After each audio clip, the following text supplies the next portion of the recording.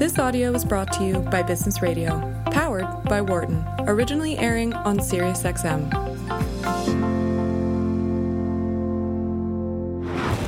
From the campus of the University of Pennsylvania Wharton School. This is Leadership in Action on Business Radio. Welcome to Leadership in Action. This is SiriusXM's Business Radio, powered by the Wharton School. I'm Jeff Klein. I'm the Executive Director of the Ann and John McNulty Leadership Program, and I'm here on Zoom today, like every day, with my friend and colleague, Ann Greenhall. How are you, Ann? I'm good, Jeff. Poor guy. You must be tired of me.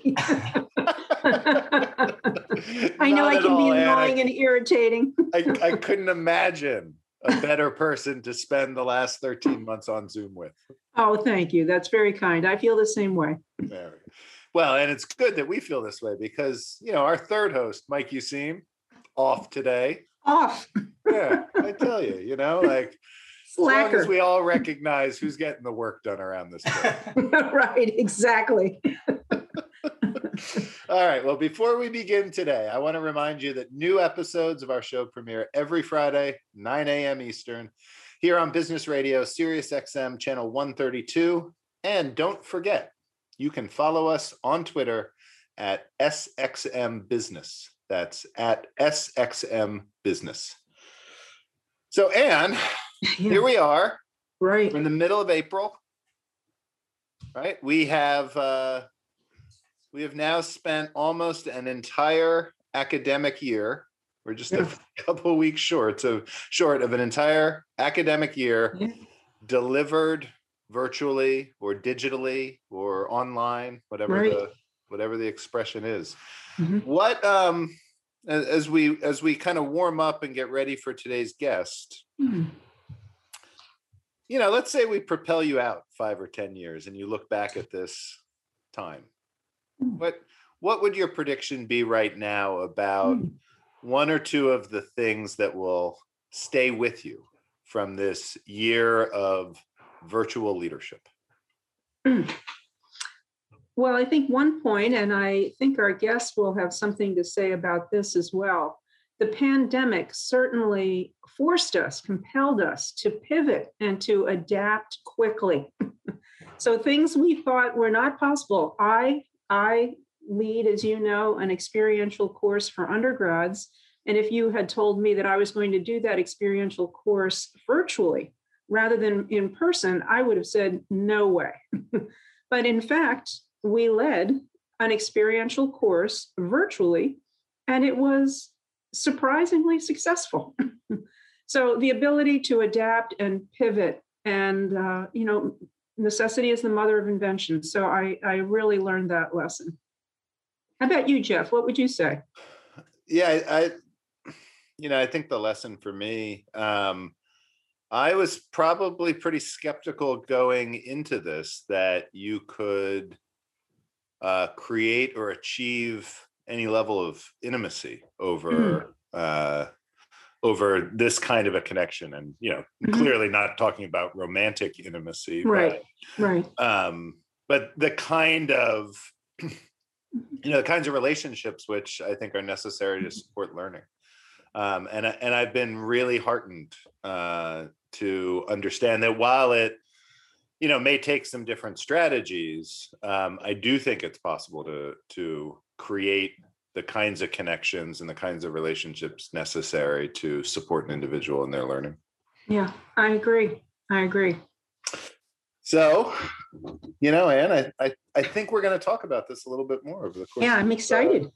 Today's show. So, as we all know, as all our listeners know, the coronavirus pandemic forced many of us online and forced us to learn how to use digital tools like Zoom, right? The platform that we are right now using to record this radio show. So our guest today says now is the time for companies to use technology to stay competitive. Yeah. Because there'll be no going back. Let us bring on Nigel Vaz. Nigel, how are you? I'm good, Jeff. How are you? And good to be with both of you. Thank you. Wonderful to have you, Nigel. So Nigel, you're the CEO of Publicis Sapient, which is a digital business transformation company focused on helping companies survive and thrive in a world that's increasingly digital. And you're also the author of a best-selling book called Digital Business Transformation: How Established Companies Sustain Competitive Advantage from Now to Next. Nigel, let me just get us started here, and then I'm going to step back in a minute or two and just tell guests a little bit more about you. But tell us, if you will, when you became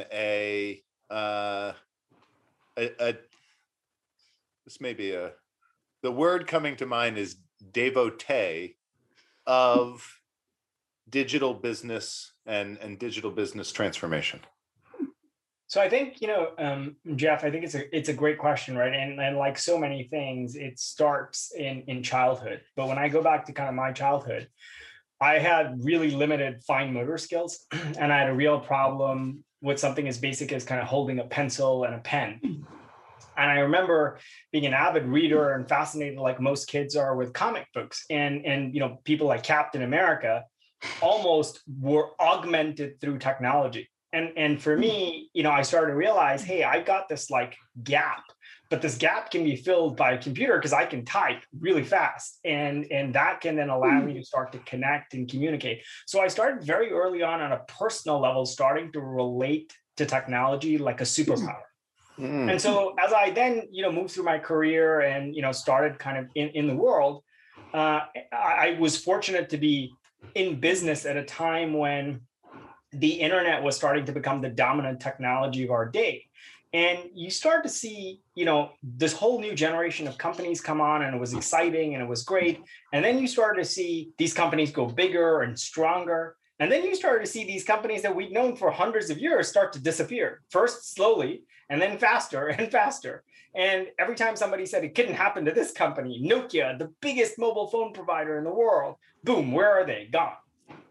And there's many examples of that, right? I started to realize that same orientation I had at a personal level as a child was the superpower that many of these companies needed to master at a time when the world was becoming increasingly digital. And if they didn't navigate that, S curve, they would effectively not be able to survive or thrive. And how boring would the world be if all we did was bought everything from Amazon and only ever talk to each other using Facebook's suite of social media platforms? Because of course, the diversity of all of the companies that we know and love, being competitive, being able to change and transform, is so really valuable. And so I think those sort of the personal journey and then the professional journey have kind of dovetailed, I feel like, in this era that we're sort of in right now, where if you told me a couple of years ago that would be happening, I would say not so much. But the fact that we're all on Zoom in wherever we are in different parts of the world, kind of puts a very fine point on it. Yeah, absolutely. I really appreciate that, Nigel. And while I would like to ask you a follow-up question, I promised to tell listeners a little bit more about you first. So I'm going to do that. Nigel, you advise some of the world's largest businesses on transformation initiatives. And your clients have included Goldman Sachs, Marriott, McDonald's, Nationwide, Nissan, Unilever. You've been named by Consulting Magazine as a top 25 global leader. And you are also a successful entrepreneur, co-founding a public company with interests in internet consulting and connectivity solutions. You're involved. You're actually president of the Institute of Practitioners in Advertising. You're a board director of the Marketing Society, and you are an inductee. You could be the first inductee we've had on the show to the BIMA Digital Hall of Fame. So let's just take a quick detour, if we can, for a second, Nigel. What is it like to be a Hall of Fame inductee in anything? Yeah, that's true. It was really funny when I was told that I was going to be inducted into this Hall of Fame. The first thing I did was to look up who some of the other inductees were, and I sent a message back saying, "Hey, are you sure you mean me? Because like there's Joni Ive on here and a few other people." who seemed like really impressive. And they said, no, yeah, we mean you. So I'd say the only thing I know is from being inducted to the only place, I was like, it puts a lot of pressure on you when you're getting inducted to something in your 30s. I was like, it makes me feel like I ought to now stop doing what I'm doing. But for me, it served as an accelerator in my digital journey, as it were. One more playful question. Does a digital Hall of Fame, do they actually use like a bust, or is it more of like a virtual bust? That's great. It's very much a virtual bust on a website, which I'm sure if you piss them off, they can take your picture down very fast. All right. Well, we will just all say that we're fervent supporters of the BIMA Digital Hall of Fame. Right. So want to do nothing to possibly endanger Nigel's status there. And I better get off the radio over before we get into any more trouble. Right. All right, Nigel, I really love your response to Jeff's great question. You saw technology as a superpower. And when I think of superpowers, I think of superpowers aren't neutral. They're either forces of good or forces of evil. Do you Absolutely.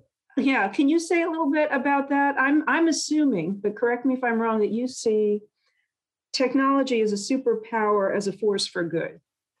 I think on a personal level, absolutely. And I do. And I think, most businesses would say that's how everybody adopts technology, right? But as you rightly pointed out, intent and execution are two very different things. And what you typically almost see in every comic book story that I was relating back from my childhood is every villain starts off trying to be the hero and ends up inadvertently actually, causing, harm. And I feel like one of the biggest things that we've got to kind of understand, I think, in the world today, often people ask me to do predictions in conversations, right? And I feel like while it's really helpful to have the courage of your convictions, I think a huge part today has to be about trying to improve your point of view as opposed to prove your point of view. Because this notion that you are a know-it-all, you have a strong belief and you know it all, as opposed to you're a learn-it-all, somebody who's constantly looking to learn and evolve their perspective. And I feel like technology, absolutely, in most organizations, in the way that they describe policies and the way they want to engage with customers, starts off being something very good as a force for good. But inadvertently, without necessarily meaning to, can start to actually become creepy. I'll give you an example. A few years ago, we were advising a retailer who will be nameless, and we built this really interesting, cool data sciences engine for them that gave them predictive capability. Now, mind you, this was almost a decade ago, so 10 years ago. Today, this kind of technology is much more common. Back then, though, what it allowed them to do was analyze what different people were shopping in their stores and correlate really interesting patterns. And of course, that technology was super helpful to them because it allowed you to remarket or target people with things that they knew they needed and start to become more predictive. But then somebody actually started to look at this data and realize that through the data, they could actually start to discern based on women's preferences that they would buy a certain set of products for a while and then eventually start to buy things for a newborn baby. And so they deduced actually that they were actually able to discern whether these women were pregnant. And so they thought, how cool would it be if we could actually start to support them through their pregnancy process and start to offer support and guidance and advice. And in many cases, they started to use this in their communications. And of course, a lot of women started to find out that they were pregnant from their friendly neighborhood retailer, which of course was totally not the intention. It ended this particular organization in the media, and it became one of those kind of creepy, stories that you kind of hear about. But the intent was good. The execution was poor and wasn't thought through, and the governance of the organization hadn't evolved to be as sophisticated as the process they were going through. So I think I think you make a very good point. I think everybody starts off with the intention. At least most organizations start off with the intention to be good. Thank you, Jeff. All right, I just want to remind our listeners that this is Leadership in Action on Business Radio, Sirius XM, channel 132. I'm your host, Jeff Klein, and I'm here with my good buddy, Anne Greenhall. Our guest today is Nigel Vaz, who is the CEO of Publicis Sapient and author of the book, Digital Business Transformation: How Established Companies Sustain Competitive Advantage from Now to Next. Nigel, I think I'm going to step back and just sort of broaden our discussion a little bit from superpowers to the title of the book and thinking about digital business transformation.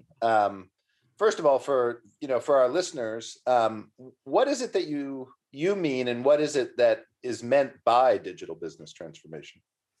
I think digital business transformation fundamentally, in the way I've written the book about it and the work that we do with organizations, is reimagining your business and then transforming it in the context of a world where people are fundamentally engaging very differently in every respect. And there's kind of four forces that create the context for this, right? There's the force of technology, which is the driver a lot of change. There's human behavior, which is evolving at an extraordinarily rapid pace. There's societal change, which often creates an acceleration. And then there's business models and capital, that essentially you bring these four forces together and you now have a different operating context than you did as a business. So now actually asking a business to simply incrementally in this world evolve is much harder for them to do, because what you tend to do is digitize what you already have.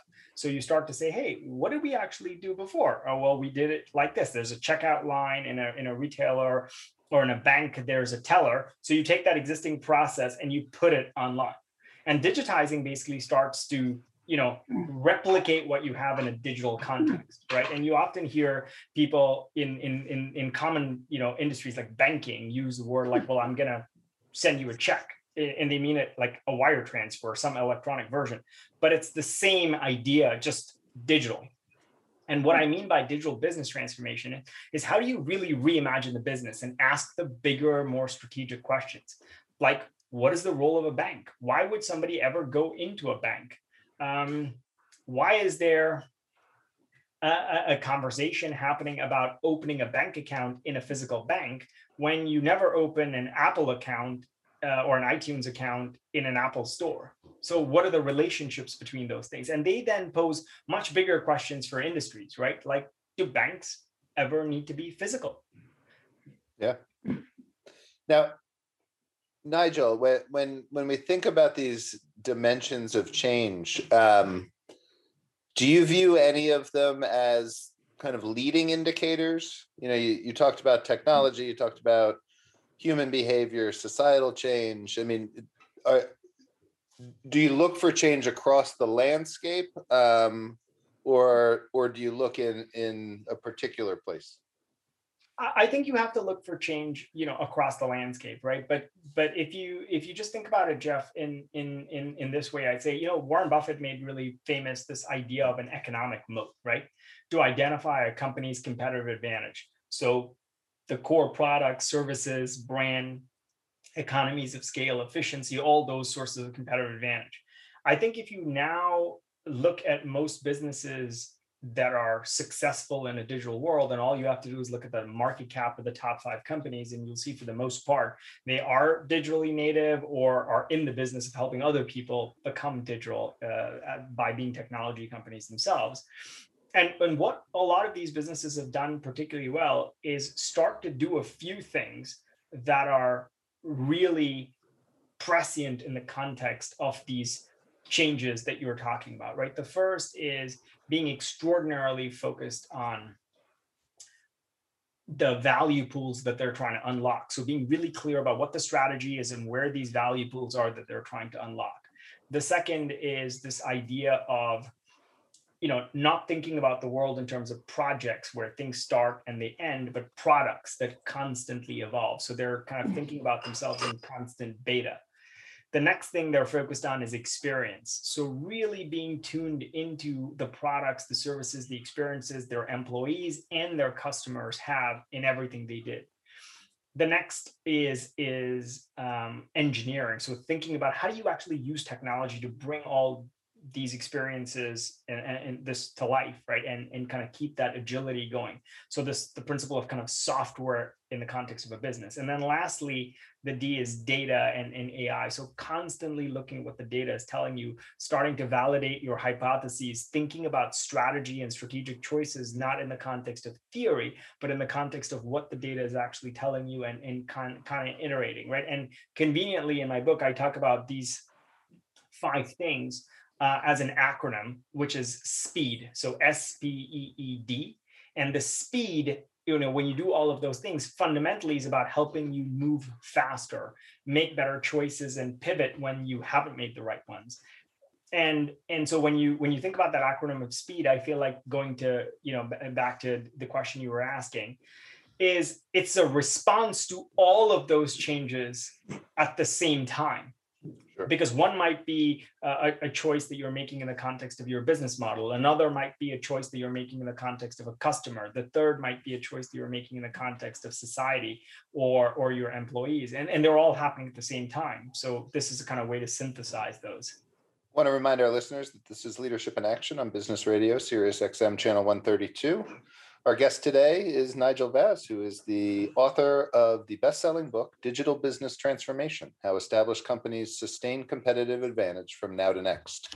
So, Nigel, you've done a lot of consulting, and I'm wondering if most of the time when you're working with companies that need help in this regard, is it because they are simply trying to digitize what they have done before, rather than thinking more innovative, in a more innovative way about the possibility?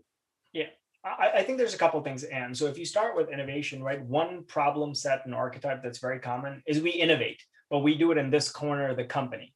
But what we really got to figure out is how to scale that innovation such that it actually makes a difference to this bigger business. That's one kind of archetype. The other archetype is we've got a lot of great ideas, but we don't understand where to start, and we don't understand when this ends. And, it's a big shift from a mindset perspective to realize that it doesn't actually end. It's not a destination, it's a journey. And the rate of change and the scale of change are increasing ever greatly more, right? Lastly, it's this idea of, well, we don't have these capabilities and we need to build them. But more importantly, while we're building these capabilities, we also need to deliver in a modern context. So we typically partner with our clients on all of those archetypes, right? Because imagine if you're in a restaurant and somebody's telling you, you got to rebuild your kitchen, you got to retrain your chefs, you got to redo the menu, you got to recommunicate what the purpose of your restaurant is, all while putting out grade A quality food, so you don't lose one of your Michelin stars, right? It's a pretty heady ask. And one of the things I think the economic environment and the markets have actually done is created a disproportionate advantage for digital companies over established ones. Because as a CEO of a very large telecommunications company said to me, he said, if I could reinvest every dollar that I made, in terms of EPS back into my business, I would grow as fast as, a lot of my digital competitors, but I don't have the luxury of that because I'm held to a dividend that I need to pay out, and I'm held to a kind of growth in my EPS on a regular basis, right? Versus a lot of our competitors are able to scale because they're held entirely to growth numbers. I think you look at all of these things and they create a context that needs some outside perspective and support, I guess. Well, Nigel, all that you've said is very compelling. And I'm wondering if you can give us an example, without naming names, maybe of a company that you've worked with and you helped that company understand that the possibilities were more than simply digitizing what they had done before. Yeah, thanks, Anne. And yeah, absolutely, be very, very happy to do that. And if you think about an industry that really kind of needs a lot of shifting, is quite a specialized one I'll pick, but it's trade finance. And for those of you who don't know much about trade finance, it's the process of financing businesses to create supply and demand across geographies primarily, so that you can get goods transported from one to another location.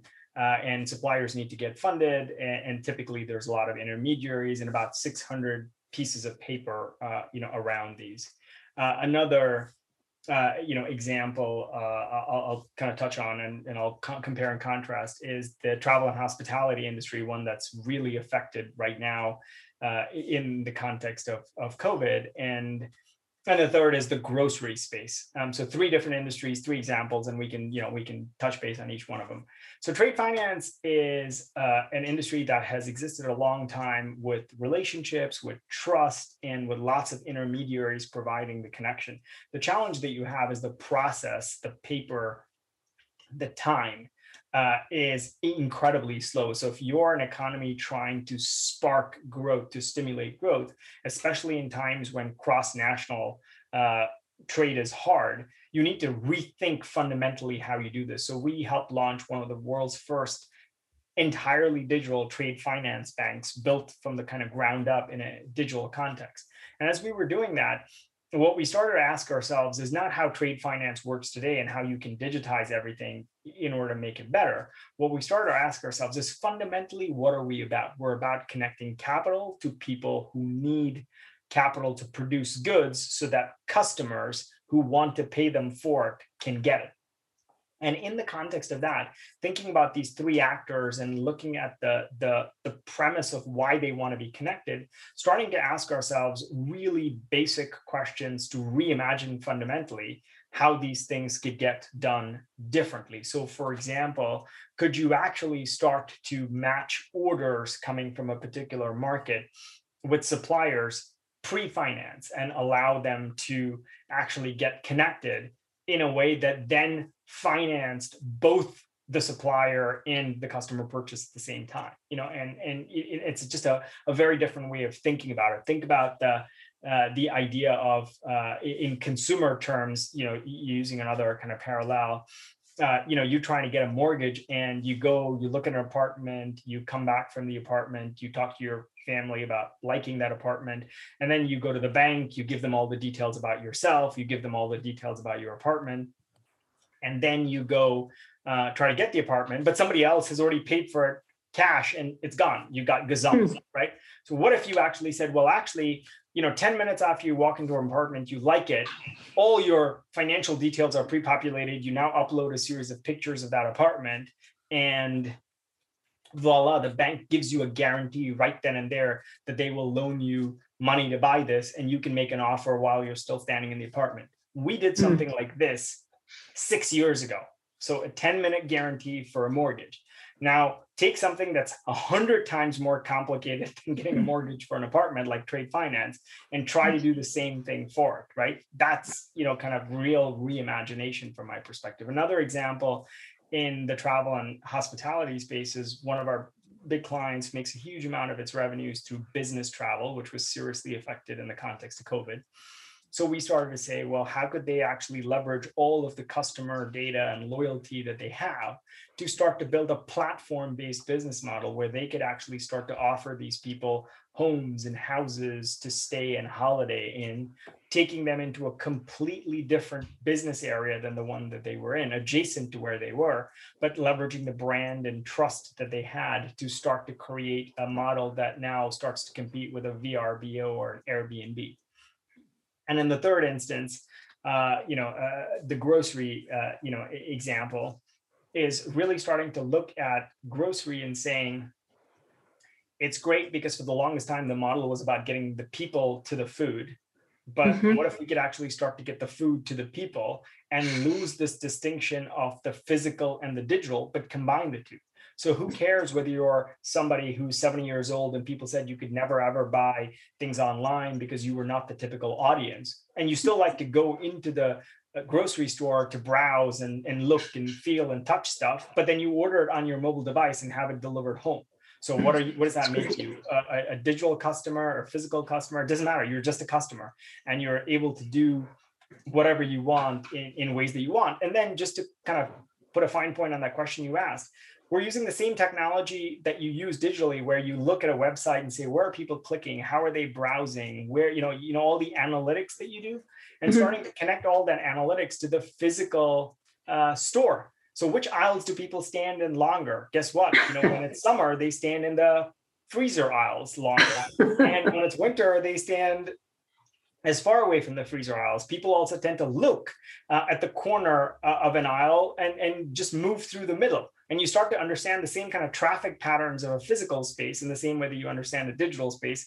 And you can start to merchandise and monetize that very differently. Also helps with social distancing if you actually could understand how people move through a space. Much easier to put digital signposts around a store as opposed to physical stickers so they can change. So it's dynamic. So you're projecting things onto spaces and floors. And then as you see the traffic patterns move, because people in the day buy different to people in the evening, you rotate all those signs. That's great. Nigel, thank you. And I know Jeff wants to get a question in here. Jeff. I feel a little bit, Nigel, as someone who's worked now in the university, the higher education space for almost 20 years. I feel a little bit like the grocery store owner who is realizing that the set of assumptions that he or she had about the customers have been turned upside down somewhat during this pandemic. And so I wonder if you'd be willing to give me a little bit of live advice here. What questions should universities be asking themselves about, changes in technology, changes in student behavior, and changes in society that could inform what the next wave of education looks like? I think, Jeff, it's a fantastic question, and I'll start with one of those changes that you and Anne started with very early, right, when we were just getting the conversation going amongst yourselves with what is possible to be created in the context of an experience and intimacy across people with screens between them. Today we're sitting on Zoom in front of computers, but tomorrow we'll be sitting in holographic environments where you can potentially sense and touch in 3 dimensions beyond pictures, right? And you were projecting 5 years from now, and maybe that's 5 years from now, maybe that's 10 years from now, but certainly that's the direction of travel. And if you say that's the direction of travel, then the next thing you've got to ask yourself is, as people's behavior starts to get comfortable with doing things like medical diagnosis over video, falling in love over video. There's a lot of people, I know you were talking about intimacy in the context of connection, but also intimacy in the context of relationships. So many people have been separated by people they love, or have fallen in love with these people in entirely virtual contexts. As those kinds of things start to happen, right? You've got behavior, now you've got technology. The next thing is the societal pressure. Cost of higher education seems to be increasing at an ever increasing pace and putting it out of reach of so many people who want to kind of benefit from it, but perhaps can't. And then lastly, the business models. So what if you could actually reduce the cost of providing the same high quality higher education that you do today, but in this more platform oriented world, start to scale that to many more people, making it affordable to that many more people, right? And I feel like there's going to be some trade-offs, and there's going to be some shifts in the way that you monetize and create value. But I also think the idea that it is the way it is today, and we have to protect it at this price point that's kind of crazy high, but accessible to only a few people, is going to start to have, it is going to need to change, because I don't think it's a sustainable business model. I think the whole idea of, societal inclusivity that's becoming more and more the norm is going to put a lot of pressure on the system to say it's just not good enough that the kids of a few wealthy people in a few wealthy countries are the ones that are benefiting from all the wonderful knowledge that people like you and Anne and others impart, and many other people can't benefit from that. Let me remind our listeners that this is Leadership in Action on Business Radio, Sirius XM 132. I'm your host, Jeff Klein, and Anne Greenhall and I are talking today with Nigel Vaz. He's the CEO of Publicis Sapient, and we're talking about his book, the best-selling Digital Business Transformation: How Established Companies Sustain Competitive Advantage from Now to Next. Now, Nigel, it's a leadership show, and Yes. at some point in every interview, we have to ask what this means for the organization. And I love the metaphor you use in your book of the Griffin organization, the half lion, half eagle that reigns supreme. Tell us what kind of organization is best suited to implement and execute the kind of transformation you've been describing. I think, Jeff, that's when you think about the Griffin organization, and the reason I kind of use that metaphor, it goes back to the conversation we were having really early on. I think one of the biggest things that most organizations find hard to change, right, is actually the everyday things, the everyday choices, the everyday ideas that they try and push forward. So what the Griffin organization was talking about is if we can actually shift this idea of the organization that says just because we've done things that have made us successful for the last 20 or 30 years, they're going to make us successful for the next 20 or 30 years, and get them to start to question everything around them, and start to develop this kind of intellectual curiosity around the notion of, what if we don't have all the answers? What if the things that we actually have taken as gospel in terms of our strategy are actually just theories, and they're being invalidated by the data we're seeing? So to give you just an example of something as simple as where to play, right? A typical question that many companies ask themselves about new markets, right? It's not a question of markets and customer segments, but it's about all the other choices that might allow you to determine the kind of value you aim to produce. Another example, the how to win. So what is it actually going to take to kind of win? And being really thoughtful about the choices of whether you're trying to defend in this space, you're trying to differentiate in the space, or you're trying to disrupt in the space, and working back from those ideas to specific choices that you're making. Mm-hmm. And ultimately, all of these things come down to leadership, as you were saying, right? So being very, very clear on the people who have to make this. I think somebody said digital transformation would be much easier if you took the people out of the equation, because the people that find, it's the people that are behind the technology, the people that are behind the business models, the people that are the customers that have to actually make the shift. And I think the reason the Griffin idea kind of, sort of stuck for me is, if you think about life, almost everything linear is good, right? Babies are born in linear fashion, trees grow in a linear fashion. Anything in life that is bad is exponential. So tumors and viruses and everything that grows extraordinarily fast. And most organizations are really struggling with both the rate of change and the pace of change, and then figuring how to make these choices in the context of that. So most leaders who are successful, and most organizations who are successful, get to grips with the fact that this rate of change and the pace of change isn't going to slow down. So what you've got to start to figure out is how to actually make the choices in the context of that environment. And when you make the wrong choices, pivot quickly. So this idea of actually, rather than making every decision in a fully considered, fully baked way, start to test hypotheses, put a few trial balloons out, see what's working.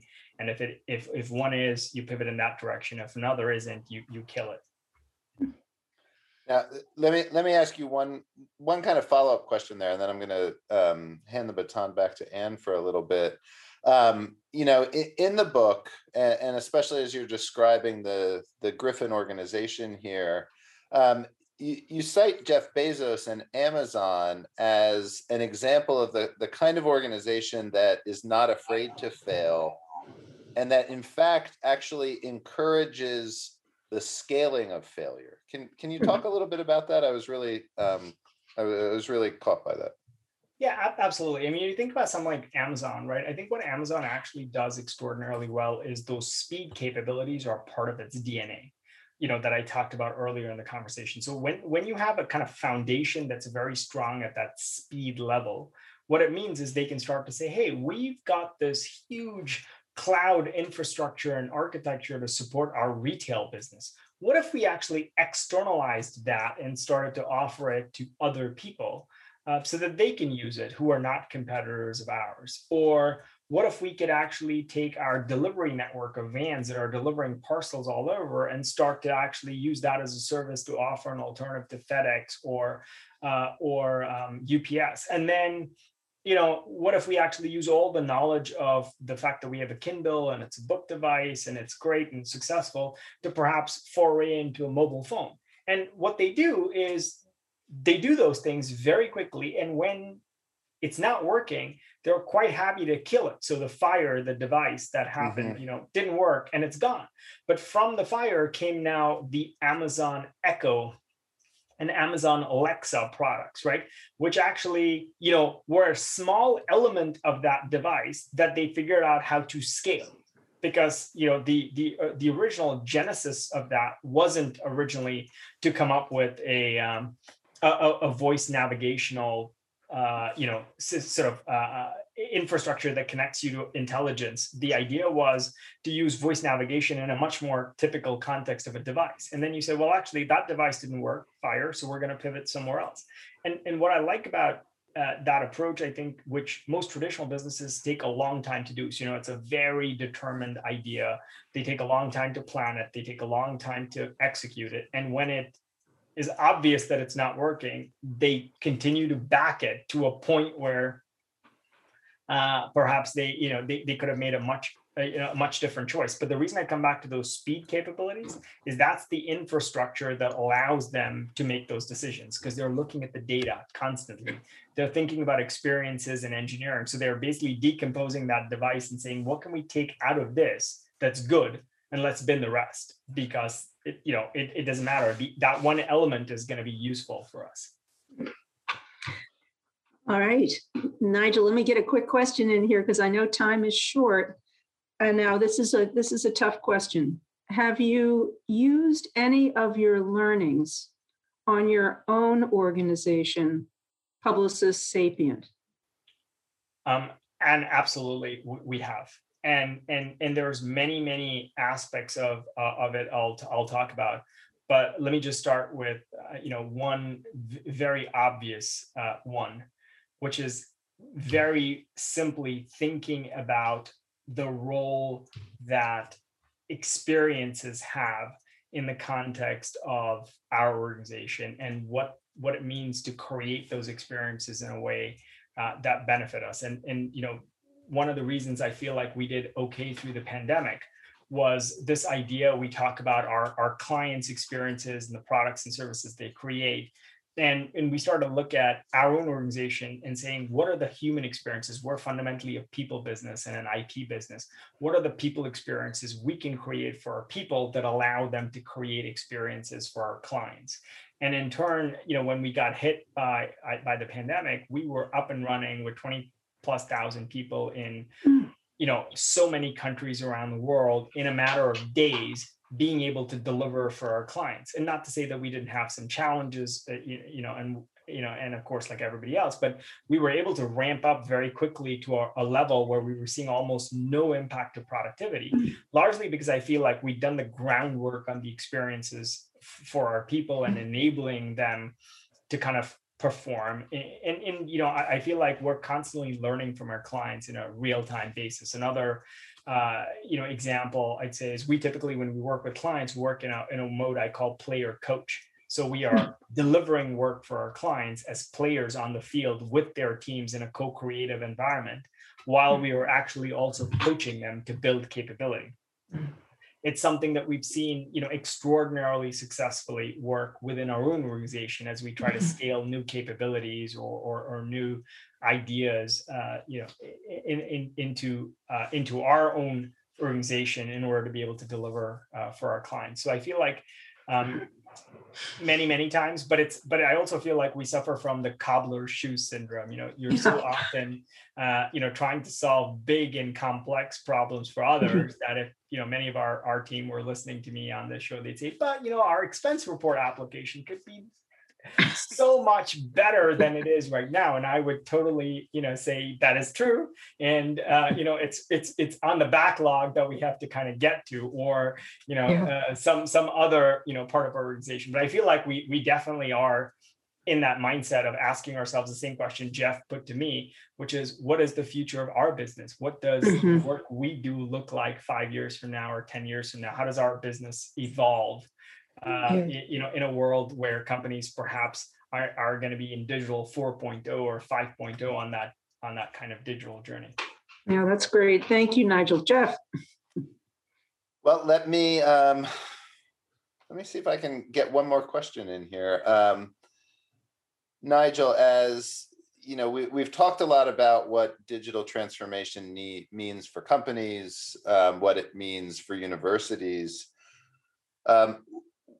What I'd like to maybe pick your brain a little bit about is, what do you think this means for employees? And what changes, especially when you look at the last two factors that we've cited here often, the societal changes and business model changes, what changes do you think are underway right now in terms of, both the skills required to participate in the digital economy and the kinds of career paths that an individual should expect?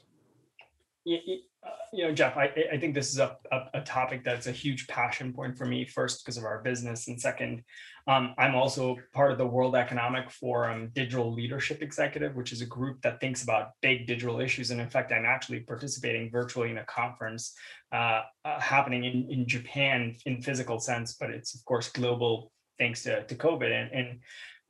The World Economic Forum has estimated about 133 million new technology roles would have been generated globally between 2018 and 2022. But 54% of all employees will require significant reskilling and upskilling. Meanwhile, a shortage of workers in the technology industry alone is about 4.3 million as it stands currently. So you look at this really stark supply and demand situation that we've actually got, right? And it goes right to the heart of what my book is about, what I think organizations are trying to grapple with. Was we've got to change at an extraordinarily rapid pace, but at the same time, we've got to fundamentally build this new capability way faster than it seems to be available to us. And I'd say the biggest unlock for me starts, frankly, in your world, which is, how are we creating people to move from this kind of, I guess, industrial age paradigm, from my perspective, where you study for the first third of your life, you work for the next third of your life, and depending on how well you do the first two things, you retire for the last third of your life, which was this very typical construct that most people kind of grew up with. I study for a while, then I work, and then I have an 11-year-old son, and I'm constantly in conversation with him where I feel like he's going to need, by the time he's in the workforce, to go through the equivalent of a 4-year undergrad degree every 4 years, because pretty much everything that is being taught to him in the first 4 will be obsolete by the time he gets to the next 4, and so on and so forth. So how do you create this constant culture of learning, unlearning, and relearning? And what is the role that universities play in that? What is the role that companies play in that? And what is the role that society plays in that? Where we become a learning society. And it's a constant dynamic and a partnership between, institutions like, yours of higher education and learning, institutions like ours, which are constantly in need of people, and institutions like our clients, who are also constantly in need of people who need different skills than the ones they have today, and might need even more different skills a few years from now. And I feel like unless we change that entire system, which also ties back to that previous question you asked about how we can scale education. Yeah. Well, Nigel, this has been absolutely fascinating. You just said one of the we'll have to have you back, because I could spend a whole nother hour on all the things we need to unlearn while we're in the process of learning here. But for now, I just want to, on behalf of Ann and I, say thank you for joining the show. And can you let our listeners know how to find out more about both your company as well as the book? Sure thing, Jeff.